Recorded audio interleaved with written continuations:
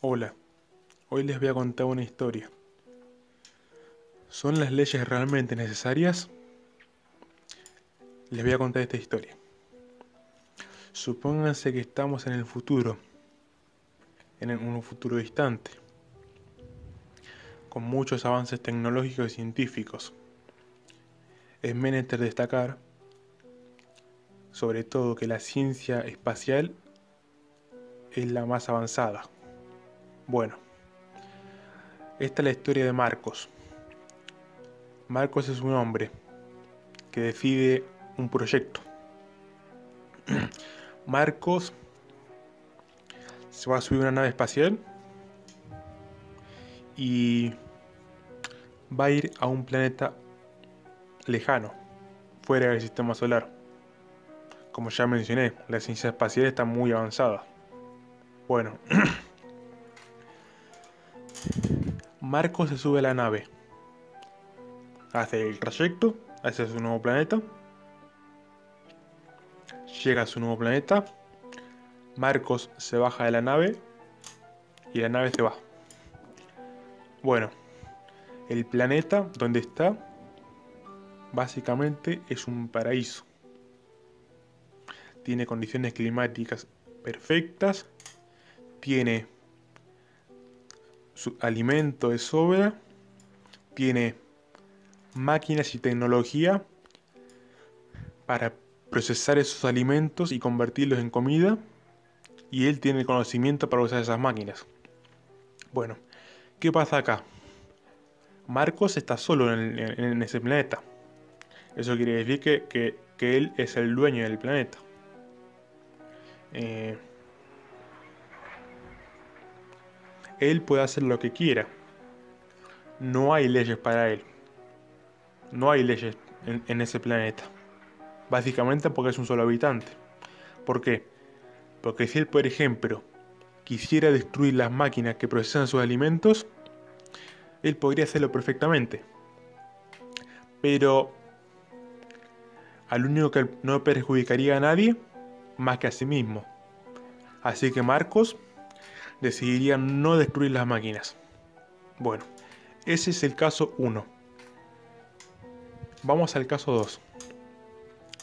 En la Tierra, en ese futuro distante, hay otro hombre. Este hombre se llama Federico. Federico también decide unirse al proyecto. Se sube a la nave, a otra nave, hace el trayecto hacia el planeta, llega al planeta de Marcos, baja, igualmente la nave se va, y bueno, ¿qué pasa aquí? Ya Marcos se le han restringido libertades, y muchas libertades. ¿Por qué? Porque como mencioné antes, ahora, si ahora quisiera destruir la máquina que procesa sus alimentos, él no podría hacerlo, porque Federico no se lo permitiría. Porque si él destruye las máquinas, si Marcos destruye las máquinas, esto lo afectaría a sí mismo y a Federico. Como dije, Federico no se lo permitiría. Bueno, acá, en este pequeño planeta se crea una pequeña civilización, muy pequeña. Eh, y Marcos y Federico tienen que convivir. Bueno, ¿qué moraleja nos deja esto? Ahora, si otras personas, no solo una, ni dos, ni tres, muchas personas deciden unirse al proyecto, se suben a una nave y van al planeta de Marcos y Federico. ¿Qué pasa aquí? Ya la libertad para cada uno de esos individuos se va a ver restringida y se van a crear leyes obligatoriamente para el bienestar de todos.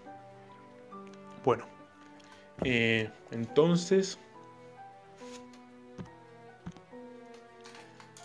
bueno, una vez que muchas personas llegaron al planeta F,